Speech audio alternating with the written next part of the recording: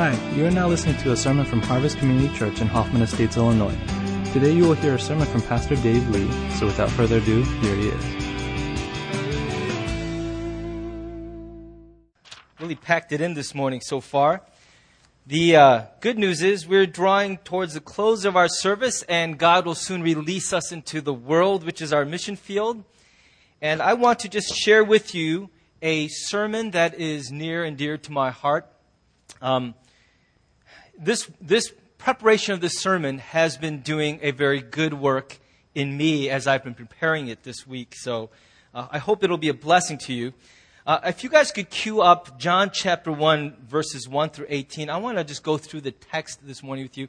We're resuming, our 100 Things series. And if you're relatively new to our church, about, 10 years ago, how long? It feels like 10 years ago, I started the longest sermon series in history. 100 sermons you should really hear from the Bible if you're with our church for a number of years.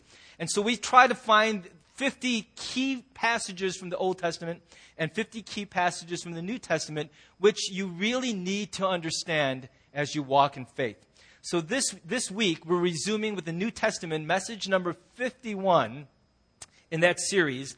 And the title is The Word Became Flesh. And I'm going to be speaking out of John chapter 1, verses 1 through 18. Here's what it says.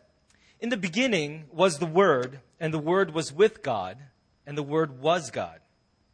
He was in the beginning with God, and all things were made through him, and without him was not anything made that was made. In him was life, and the life was the light of men. And the light shines in the darkness, and the darkness has not overcome it. There was a man sent from God whose name was John. He came as a witness to bear witness about the light, that all might believe through him. He was not the light, but came to bear witness about the light. The true light, which enlightens everyone, was coming into the world.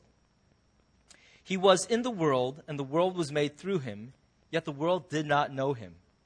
He came to his own, and his own people did not receive him. But to all who did receive him, who believed in his name, he gave the right to become children of God, who were born not of blood, nor of the will of the flesh, nor of the will of man, but of God. And the Word became flesh and dwelt among us. And we have seen his glory, glory as of the only Son from the Father, full of grace and truth. John bore witness about him and cried out, "This was he of whom I said, 'He who comes after me ranks before me, because he was before me.' And from his fullness we have all received grace upon grace. For the law was given through Moses, grace and truth came through Jesus Christ. No one has ever seen God, the only God, who is at the Father's side. He has made him known." Now, there are passages that better men than myself have written on and preached on from passages like this one, and they've written volumes. There is no way that I'm going to mine the depths of this passage in one sermon. And so if you're theologically robust, there is more I'm not going to say than that I am going to say. All right? And so don't be distracted. If you're a Bible student and you love the Word of God, you know this passage inside and out, I promise you I'm going to leave 80 hours of preaching on the table, on the cutting room floor. But I want to key in on one particular part of this and then touch other parts of this passage to explore together what it means that the Word became flesh. Now I want to ask you, have you ever known somebody who is extraordinarily quiet and private? Somebody who you actually, if you think about it, you don't know what their voice sounds like because they never talk to you. Now, this is maybe a person who is shy. Maybe it's not shy. Maybe they just are not very trusting. And so as a result, they keep to themselves. And all the time that you've known them, you realize, I actually don't know you that well because I haven't really heard your voice. Now, the reason I'm asking you that is because I think that's the way some of us think God is. I think that's the way God is often portrayed in the Bible. I mean, not in the Bible, in the world. Not in the world. A lot of people feel that God is this mystical, hidden being who's playing hide and seek with humanity. And if you want to know God, you got to try really hard to find him because he's hiding from us. But that's not the way it is. Nothing could be further from the truth. If you read the Bible, what you see is a picture emerging of a God who is not hiding. He's not playing coy. He wants us to know him. He is trying very hard to reveal himself to us as clearly as possible. And so God is not like that quiet or private friend who is so secretive. He is shouting from the mountaintops, "This is who I am. I want you to know me." Now, again, if you're new to the church, one other interesting thing about the sermon series I want to draw your attention to, see that picture. That's not clip art I got from the internet. We have a gifted artist named Heath at our church who is partnering with me in this series. And each week that I preach, he and I have a long conversation about what direction I'm going. And then he draws a picture commissioned just for this sermon. And this is of an embryo forming, a fetus forming. And if you can't quite see it clearly, but those are Hebrew letters. The Word of God is becoming flesh. And so each week you'll be treated to a new illustration as well as a sermon. So I want you to be excited about that. And we'll also do some exciting things with those finished pictures when the whole series is done. Now, this is a very good illustration of the principle that we want to talk about. It says that in the beginning was the Word, and the Word was with God, and the Word was God. Now, I was wondering why, as Jesus is being introduced in what is perhaps the most intimate and personal of the four Gospels, why is John using the word to introduce Jesus? That's a very strange choice, isn't it? What is it about the Word that depicts who Jesus is? And I think there are a lot of good explanations for this, but one of them that I really like is this. I believe words reveal the essence of a person. Think about how little we would know about one another if we were not given the gift of words. If you couldn't speak, you couldn't write. I mean, this was one of the great challenges for those working with Helen Keller, was that there was something trapped inside of it. There was this amazing human being, but without the ability to connect to the world and to other human beings through words, there was such a barrier that had to be overcome in order for us to see the essence of who Helen Keller was. To an average person, they would see somebody who can't speak, who can't see, who can't hear, and they say that person is shut off. For all we know, they might have nothing going on in there. Oh, but nothing could be further from the truth, right? There was so much surging inside there. And so through the gift of words, we reveal and express the essence of who we are. We explain ourselves to the world around us.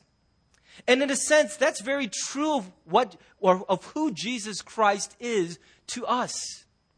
He is God's ultimate expression of revealing himself. Jesus is God, the Trinity, showing human beings what God is, what he's like. In fact, if words reveal the essence of a person, then words have the power to shape reality, don't they? And as God, the Word, is being made flesh, what we're seeing is God's ultimate act of communication with humanity. Look at what it says at the end of this passage. No one has ever seen God, but God, the one and only, who is at the Father's side. That's referring to Jesus. He has made him known. In other words, no one has seen God, but if you've seen Jesus, then you have seen God. Another way of saying that is that in Jesus Christ, God is in the ultimate possible way revealing what he's like to the world. Now, we also know that it's not only through our words, but through our actions that we make ourselves known, right? If it was just words, that wouldn't be enough. Because let's face it, some of the people sitting right by us right now, there's a lot of words, but without action, we start doubting, don't we? Sure, you're going to work out this year. You're going to lose all that weight this year. We doubt because with words alone, there isn't much power. There is revelation, but it's when words and actions combine that reality takes shape, doesn't it? And so this is what God is doing. He's saying there is the Word through which the universe was made, through which God expresses and reveals himself, but it wasn't enough to just be words. He is now taking on a physical dimension. He is becoming flesh and blood so that he will not only speak to us, he will live among us. He will be fleshed out in such a way that through the earthly life and ministry of Jesus Christ, human beings can finally wrap our minds around who God is. He's not the scary guy living in a volcano and we just keep throwing in virgins and it still keeps erupting. That is not who God is. We cannot wrap our minds around a concept as big as God without help. And so God makes this great move and he takes on physical form and he joins us down here and so that we can know God. Theologians call this amazing act the incarnation. That's a fancy Latin word that simply means becoming meat, right? Becoming meat. In other words, the Word of God, eternal, transcendent, glorious, becomes encased in meat and bones and skin like all of us. And I want to explore that, and I want to show you why that matters to us. Because so far, if you're not a theology junkie, you're already preparing your daydream so that you can fall slowly asleep over the remainder of the sermon, aren't you? I mean, as soon as you're all this theological, so some of you, I know it. I feel the vibe in the room right now. Oh, Lord, this is going to be a hard one. There's no jokes yet. He hasn't shown us any cool pictures. And, I know where you are. I want to convince you, I want to assure you, the incarnation of God in Jesus Christ matters to us. The first thing I think the incarnation shows us about God, what does this reveal about our God, is that God came near. God came near. Look what it says. The Word became flesh and blood and moved into the neighborhood. That's Eugene Peterson's loose paraphrase or translation of this verse, verse 14, that the Word became flesh. It says the Word of God became flesh and blood and moved into the neighborhood. I wonder if we're ever going to fully understand what an amazing thing that is. That Jesus Christ left the glory of heaven by the Father's side to come down here. Now, because we live here, this is not the slums. This is our neighborhood, our home. And so when he comes, we're so blessed by it. But the truth is, it was an act of incredible humility for Jesus to come among us. I remember several years ago, I read an article in the Chicago Tribune about a suburban family, a white suburban family from, I want to say, Lake Zurich or Long Grove or one of those places up kind of north and west of here. And they had 4 children, and they were doing the sort of weekend warrior thing in an urban ministry down in inner city Chicago. And every weekend they would go down there and hand out sandwiches and talk to people. And they were growing to love the people in that area. They were really thriving in doing this ministry. And one day, the Lord just got a hold of them. And the husband and wife talked and they said, we're not content being weekend warriors. It doesn't feel right to us that we retreat from the brokenness of this urban setting into our luxurious suburban McMansion, and our kids have soccer leagues and all that, and they're safe. They don't have to lock their windows at night. We're not afraid to have them play in the backyard. And so it felt wrong that they would go into this place, do ministry, and then run away to the safety of the suburban homes. And so they made the decision to move into the inner city with their 4 young children into one of the most dangerous areas of town. And they set up shop there and they lived among the people they were serving. And at that point, the ministry skyrocketed because they were no longer a foreign body coming in giving drive-by charity shootings. They were part of the neighborhood. They moved in to the neighborhood so the people they once served from a distance, they are now near to them. Now, that was such a noteworthy thing that even a secular newspaper thought this was worthy of printing in the news. We universally recognize such acts as noble and good and frightfully scary to think about if we were to follow that example. But that portrays a picture of what God is like. See, when it came to the rescuing of the human race, God did not phone it in long distance. He didn't flip a switch. Remember the old days when you changed your cable service? A guy would have to come out to your house and jiggle around in the box behind your house. Now they just click a keypad and that's it. From where they are, long distance, they change your whole programming, right? God did not do that. The nature of our God is that He rolled up His sleeves. He got His hands dirty. He got involved. You know, some of us who are in business in our church understand this. You can't do everything through a phone call. Sometimes, even in this day and age of the internet and video conferencing, sometimes you've just got to physically be there. There is no substitute for presence. And God understands this. Look what it says in Philippians 2, 5 through 7.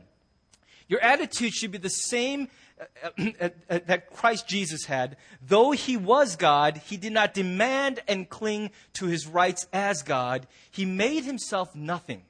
He took the humble position of a slave and appeared in human form. What this illustrates about our God is a deep, deep humility. That he was willing to take this huge demotion.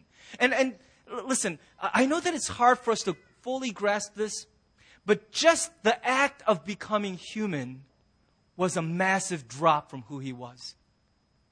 I want you to think about places you've been in the name of God, serving. Maybe the inner city, maybe the garbage dumps outside of Cairo, Egypt. Maybe some of you have been to places that you think are horrific places where there's so much human suffering. And praise God, we got to go there and do something and help these people. But what gave us some comfort, if we're honest about it, is we got to come home after the trip was over.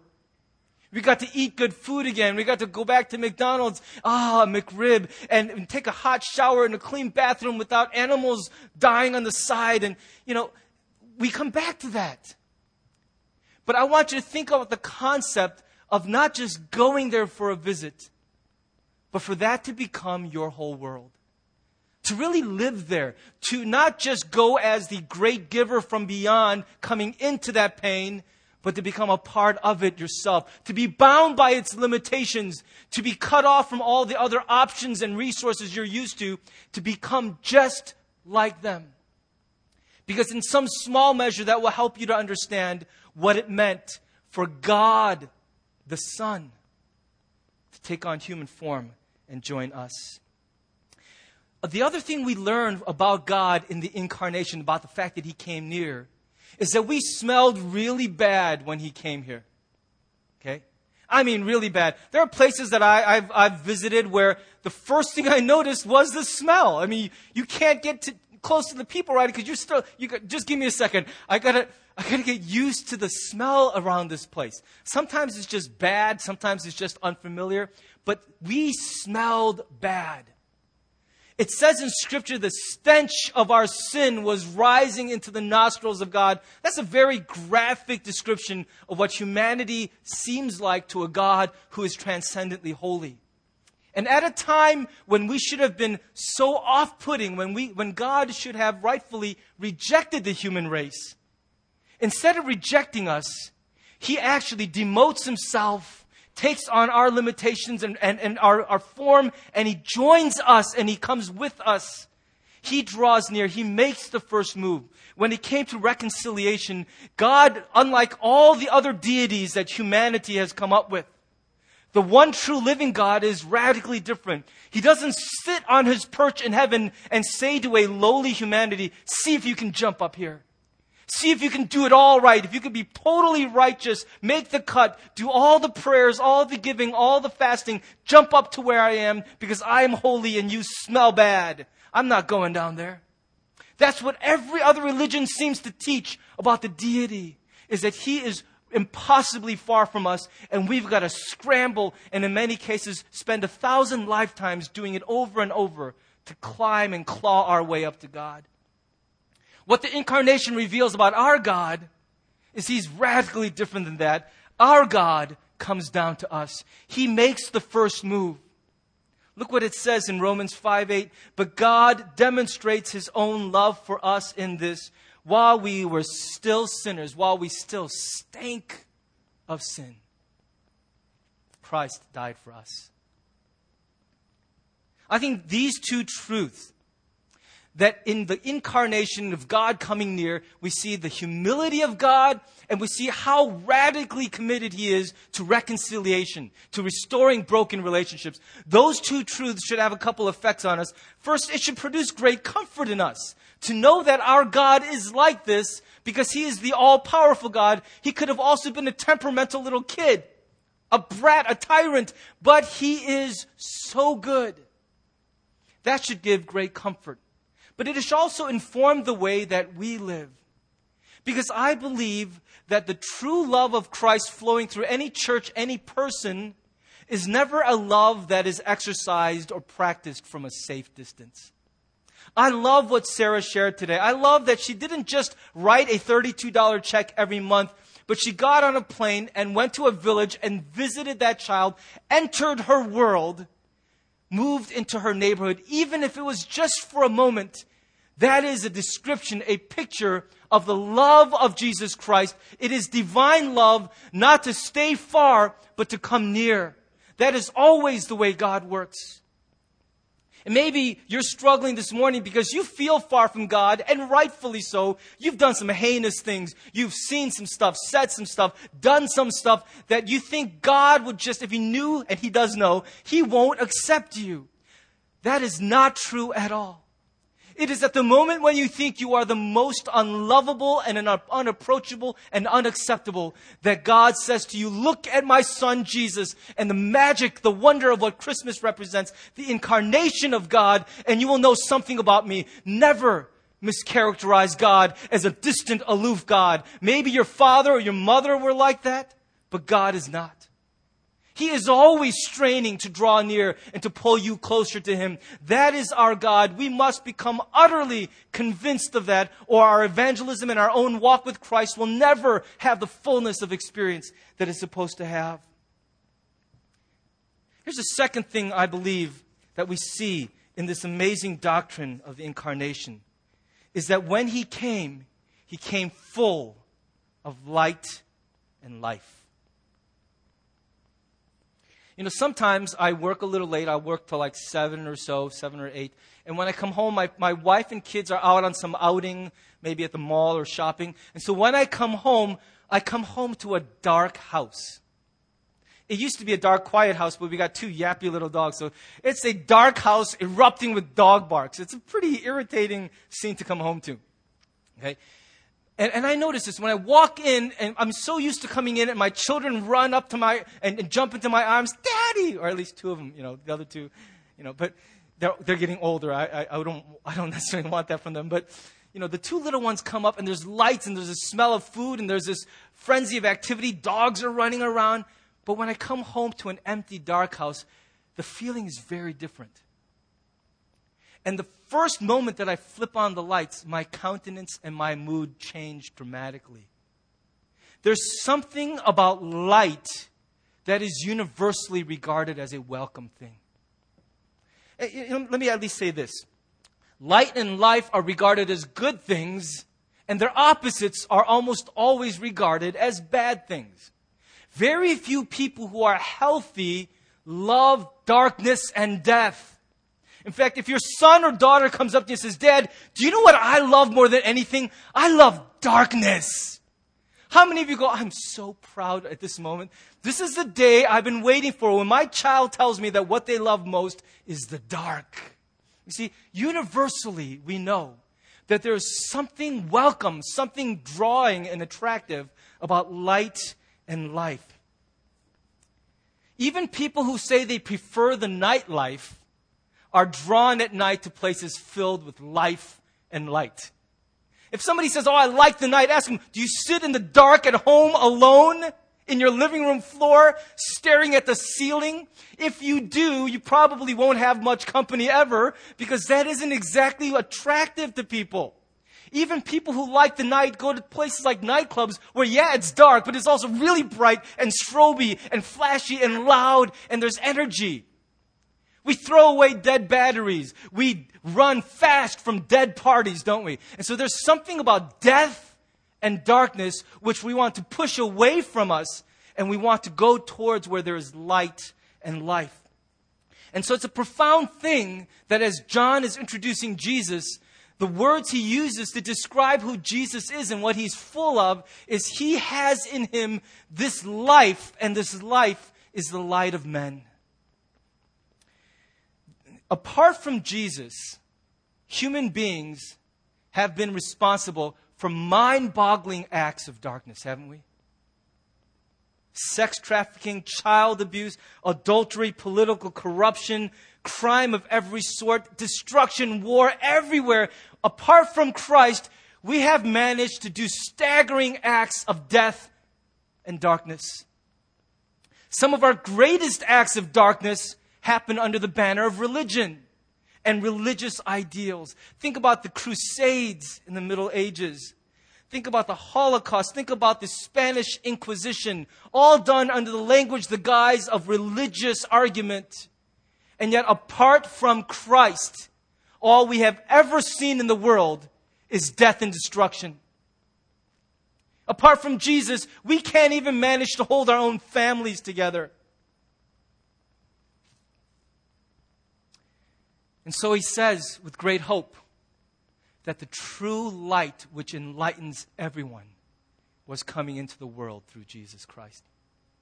This world needs Jesus more than this world will ever admit. This world needs Jesus more than most people in churches across America this morning even recognize. There's death and darkness everywhere around us that we look. They shouldn't even call it the news anymore. They should just call it the death and darkness report. Everything's scary. Everything's going to kill us. Everyone's dying. We all stink. What in the news makes you smile or laugh? This is our world, but into it, a great light has come. In him was life, and the life was the light of men. The true light which enlightens everyone was coming into the world. There is in Jesus this surging vitality. In fact, scientists tell us that matter came onto the scene, and after billions of years, it just decided to spark up life. They're just guessing when they say that. There's no way to prove that. I don't care how many degrees they have. I used to be a scientist at the PhD level. I've looked at it. It's all hogwash. It's all conjecture. It's all faith. You can't even explain where that matter came from. Here's a better answer. That in God is this pulsing vigor, this life and vitality which cannot be suppressed. And because there was so much life and so much light, it burst forth out of God and found matter and physical expression in what we call creation. That to me is a more believable explanation of everything we see around us. And I believe I can hold to that view without being a scientific idiot, because it says to me that there is a force which we cannot reproduce or explain. It's called life. You can put all the right fluids coursing through the vessels of a human body, but once it's dead, it's dead. You cannot put life back in. That is an act of God. It's a mystery we don't understand for all of our scientific prowess. There is life in Christ that is irrepressible, and it will surge forth wherever God is present in Jesus. That's why during Jesus' earthly ministry, he said of himself, this is him describing his own ministry, I am the fulfillment of Isaiah 9:12. The people living in darkness have seen a great light. On those living in the land of the shadow of death, a light has dawned. Jesus, when he came among us bearing light. And here's an amazing thing. He says, again, Jesus spoke to them saying, I am the light of the world. Whoever follows me will not walk in darkness, but listen, whoever walks in him will also have the light of life. The great privilege we have, if we've been touched, blessed, convicted, transformed by Jesus, is that we not only know the one who is the source of this surging life and light, we also then become bearers of light. And so he says, let your light shine before others, so that they may see your good works and give glory to your Father who is in heaven. When Jesus entered the world, he finally brought the possibility that this garbage we see everywhere doesn't have to be the end of the story for everyone. That hope has entered the story now. It's just like when you're reading a hopeless tragedy, but suddenly the hero is written into the story, and you think, maybe just for a moment, will we be saved? That is what Jesus brings. And wherever he is present in our world, life and light in an irrepressible way surge forward. If you're in a situation right now where there's a lot of darkness and death and pain, I can guarantee you, if you examine it honestly and closely, Jesus is probably quite far from the picture in terms of inviting him in, submitting to him, listening to him, loving him, worshiping him. Because wherever Jesus holds sway, life and light abound and push back the darkness and death. Many of you have probably seen this image before. It's a NASA compilation photograph of the Earth shot from outer space, and it shows all the places where all those little lights are cities where each one of those pinpricks of light is the entire light of a whole city or metro area. And the reason they published this photograph is to show, first of all, one thing I thought was, wow, most of the world is really dark, right? This is basically a civilization or industrialization distribution map. It shows you where all the electricity, all the development is. And look how brightly lit the right half of the U.S. is. Parts of the southeastern coast of South America. Europe is lit up like a Roman candle. And India is pretty bright and out in Southeast Asia and Far East. But look how dark the rest of the world is. And so that gives you an interesting insight into it. The first thing I thought when I saw this was Europe and America will be hosed if there's ever an electromagnetic pulse attack. But then the second thing I thought was, wow, it's interesting to see the lay of the land. I don't know if you can see this, but this is a screen grab from my Xbox 360 from Call of Duty Black Ops. And it shows you at any given time where at this point when I took this screenshot, there were 2.76 million players online at the same time playing this game. And it shows you where those 2.76 million players were distributed. And as you can see, most of the people wasting their lives are in the U.S. and in Europe. The advanced, industrialized, developed nations are the ones wasting their brains along with me on meaningless video games. Now, those images give us a visible pictorial presentation of how light and dark are distributed in our world. I wonder what the light distribution map looks like in your world, in your family, in your neighborhood, in your apartment building, on your campus, in your network of friends. How many points of light are there? Are we fully embracing our invitation and blessing to be a bearer of the light of Jesus through our clear proclamation of the gospel that saves lost people, and through our lives, which also paint a vivid picture of what change in Jesus actually looks like? The gospel must never be divorced from those two things. It must be word and deed. And as we live out the same way that God did in the incarnation, word going into action, the word becoming flesh, we have the privilege of lighting up our world. Is it happening? Jesus came into the world to light this place up. But the amazing thing is, He wants to do it through us. It is an incredible privilege and a very serious responsibility, one that cannot be backpedaled from, one that we cannot preach out of the Christian experience. To bear the light of Jesus is one of our greatest honors and one of our first priorities as those who know who He is. Now, don't be discouraged if as you try to bear the light of Jesus, you meet with the same opposition that He did. It says, He was in the world, and the world was made through Him, yet the world did not know Him. He came to His own, and His own people did not receive Him. Even Jesus didn't have an easy time of it. He tried hard for 3 years, and eventually a rebellious humanity killed Him without mercy. If you're going to bear the light of Christ, some hard times will come. Opposition will be there. But take heart. The light shines in the darkness. And the darkness has not and cannot overcome it. I don't want to run too long, but let me just tell you, no matter how great the darkness is that you feel trapped in, even the smallest flicker of light will conquer that darkness. You cannot douse a candle with an auditorium full of dark. In fact, it works exactly the other way around. And if you're in that situation where there's something so dark in your life and you're waiting for hope, for rescue, you're waiting for Christ to show up in a powerful way, do not give up. light shines in the darkness, and the darkness has not overcome it. Wherever Christ is, he is irrepressible. Can I just very quickly give you one last thing that I think we learn about God through the incarnation is he dwelt among us.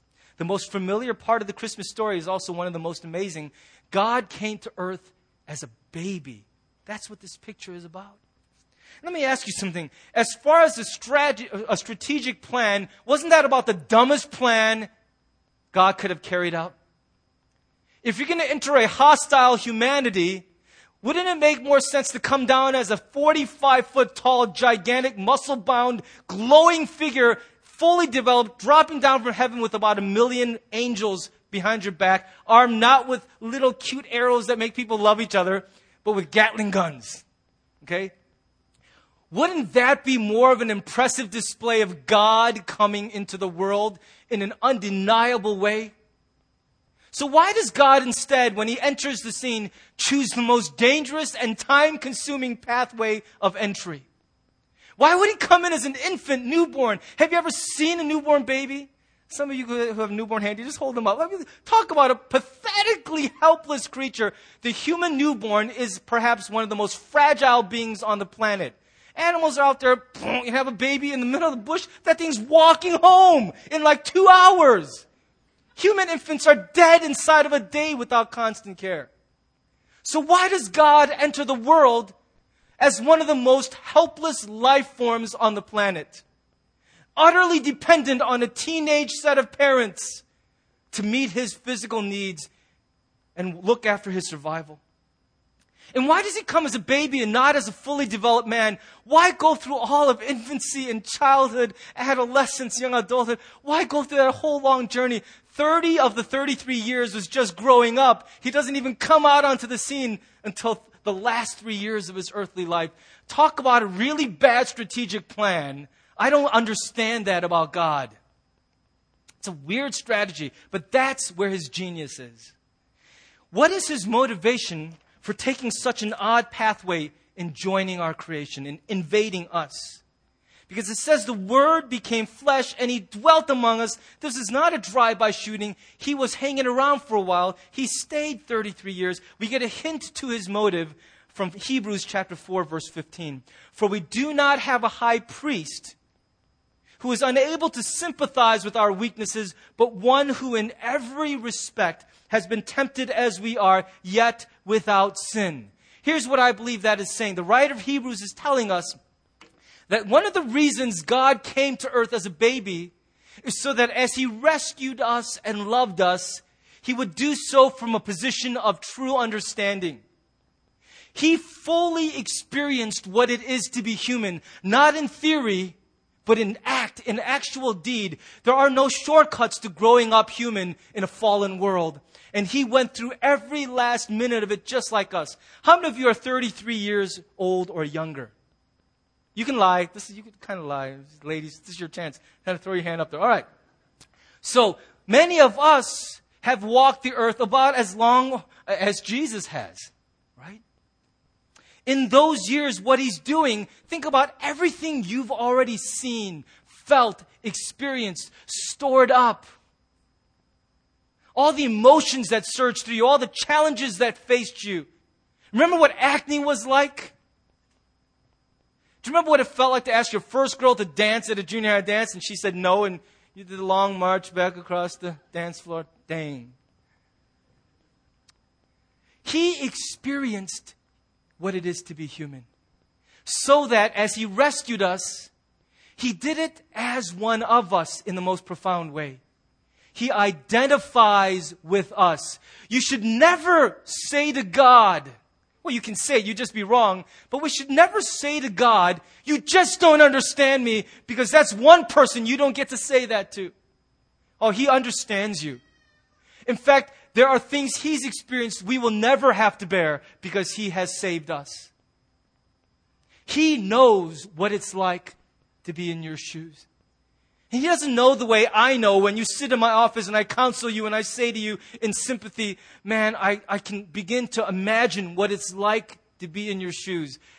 I want to mean it, but I can never really know. Jesus knows. One of the great things about the way that the incarnation unfolded was that God decided to fully get in here with us before He rescued us. I think that's powerful. I've found in my life that it's much easier to judge a person or a group of people from a distance without understanding than it is to really identify with them. Whether it's an urban teenager pregnant with her third child by a third different father, whether it's the very, very rich trust fund brat wasting their time in the Hamptons, clubbing every day, going to inherit $500 million just for turning 18. You know, it's so easy to look at different groups of people and go, ugh, gross. I judge them. And maybe at some level, we are morally justified in saying that is not a good way to live. But I found it's a lot easier to judge people, dismiss them, but it's a harder thing to really identify with and understand the world in which a person lives that produces some of what we do. Why is it that everybody else's sin is just moral weakness? Your sin is an irrepressible, unavoidable response to the hardships of your life. Why is that? What Jesus did was show us that He was not going to judge us from a distance. He was going to fully identify with us. And as one who understands, He would redeem us as one who gets it. I think that has staggering implications for the way that we live our lives.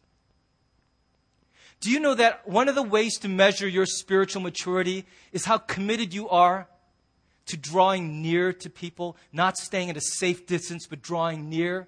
And it may not be easy, but at least don't give up the fight. Don't say, sorry, that's just my personality. That's the way I am. Fight it. Because it's one of the marks of divinity, one of the marks of Christ's likeness, that we draw near, especially to those we find it hard to be around. That is a marker of spiritual growth. Another marker of our spiritual health is if we're like Christ in our commitment to reconciliation. If we're the ones who make the first move. Don't be that spouse who goes, don't touch me. You're going to sleep in the doghouse for about 8 weeks before I even look at you again. Don't be that person. You have no right, no moral ground to stand on to act like that. Not when Jesus has been so very different with you.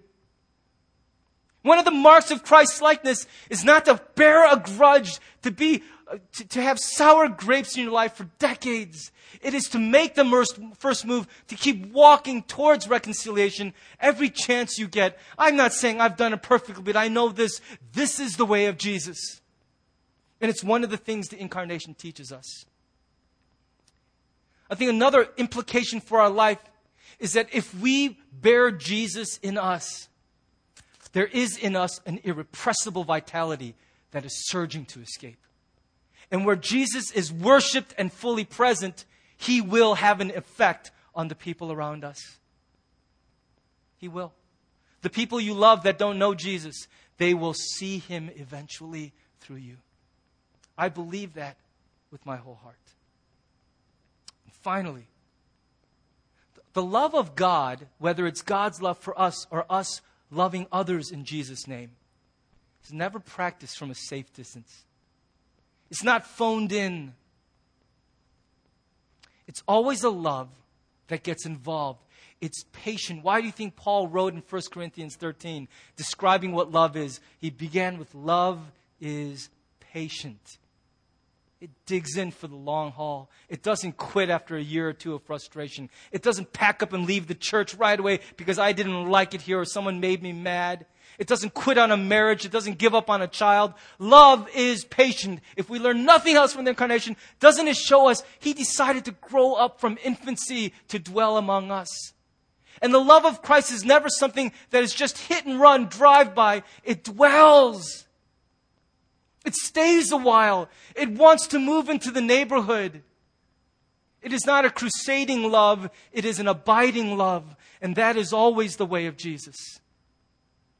So when we read in Scripture that the Word became flesh and dwelt among us, I hope that for the rest of your life, your heart will be warmed by what that reveals about the God we have. and the staggering implications for how we then should live our lives. Would you bow with me in prayer?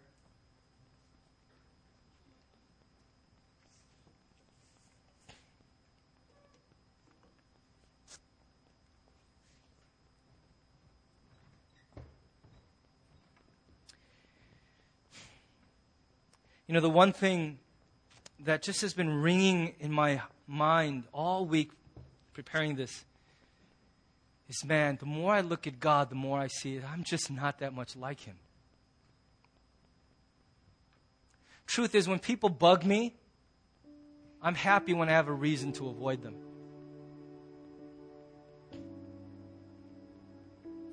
I'm not somebody who always wants to draw near, but God is. He's so different from us. So as we respond in prayer, before we bring ourselves into the equation, let's just first respond to what a great God we have. Thank you that you came near. And thank you that when you came to slum it down here among us, what you brought was this vibrant life and light, something to push back the darkness and death everywhere around us. And that you didn't come for a short visit, you dwelt among us for 33 years. You stayed. Thank you.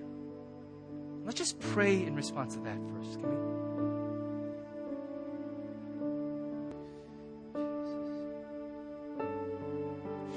As we continue to pray, I believe that the incarnation is not just about what God did for us, but what He also wants to do in us.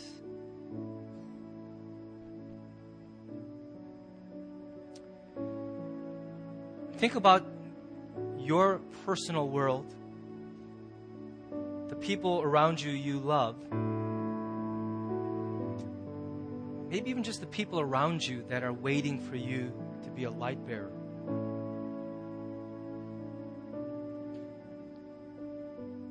Will you be one who draws near? Will you be one so committed to healing broken relationships that you will make the first move even if you are the one who was wronged? Will you be humble like Jesus?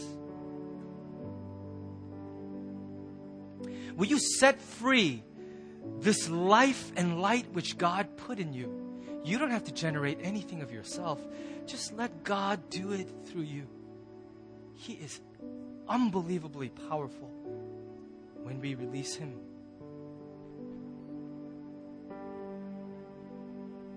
Just get out of His way. He wants to light your world.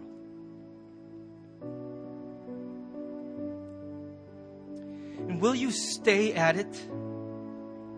Don't give up on your marriage, on your church, on your child, on your friend. Don't be a 3 strikes and you're out person. Dwell among the people that God's given you. Stay.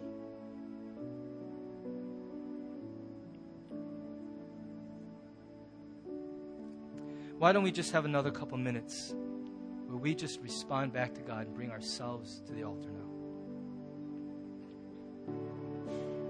Lord God, we thank you for being who you are.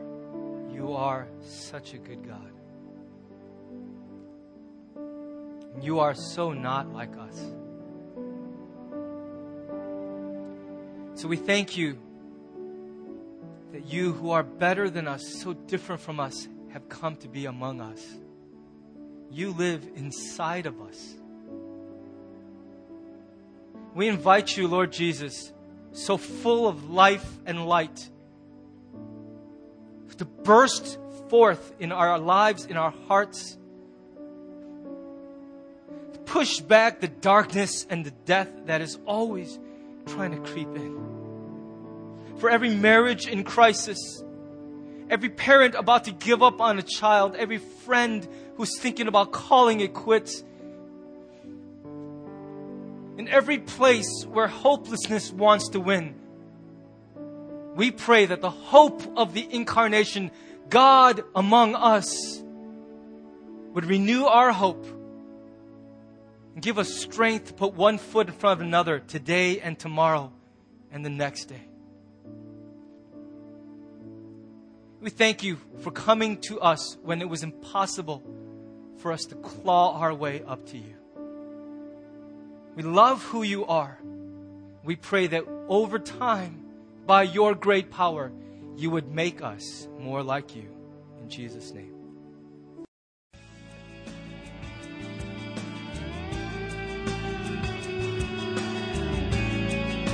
Thanks for listening to the sermon from Harvest Community Church. If you would like more information or have any questions or comments, check out our website at harvest-community.org. Thanks for listening.